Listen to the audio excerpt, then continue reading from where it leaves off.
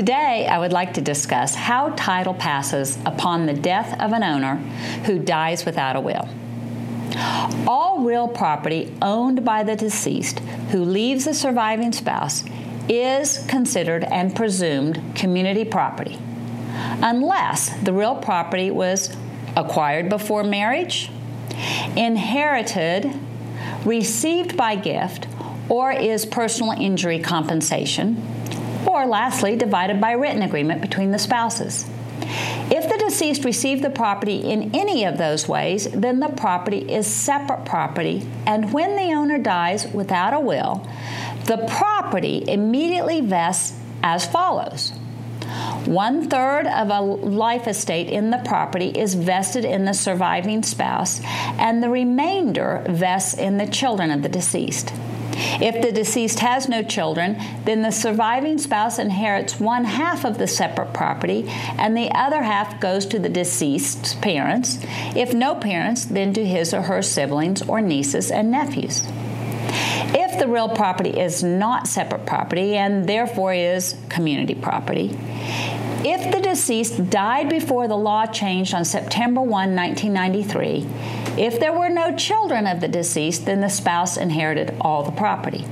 If the deceased has children, the children inherit all of the deceased's interest in the property.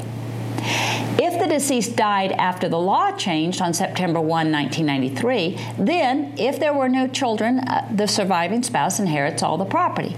But if the deceased had children, then, if all the children of the deceased are also children of the surviving spouse inherits the property. If not all of the children of the deceased are also children of the surviving spouse, then all the children inherit the interest of the deceased.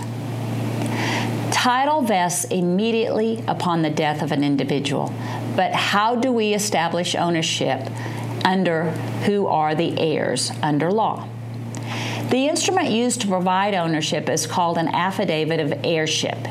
It requires two disinterested persons to witness and affirm the sworn statements as to who are the heirs of the deceased. Disinterested means the two witnesses must have knowledge of the decedent's family situation but have no interest in the real property. The affidavit of heirship then will be filed of record in the county in which the property was located. This is the document to provide to the property tax office to get records changed. And this is the document that the title companies will use to establish who must sign any and all conveyancing documents. If the deceased dies with a will, probating the will can change vesting. The deceased, through his or her will, can convey the property to whomever they please. A will can be probated within 4 years of the death of the decedent. Use of an affidavit of heirship to establish ownership is not effective if a will is going to be probated.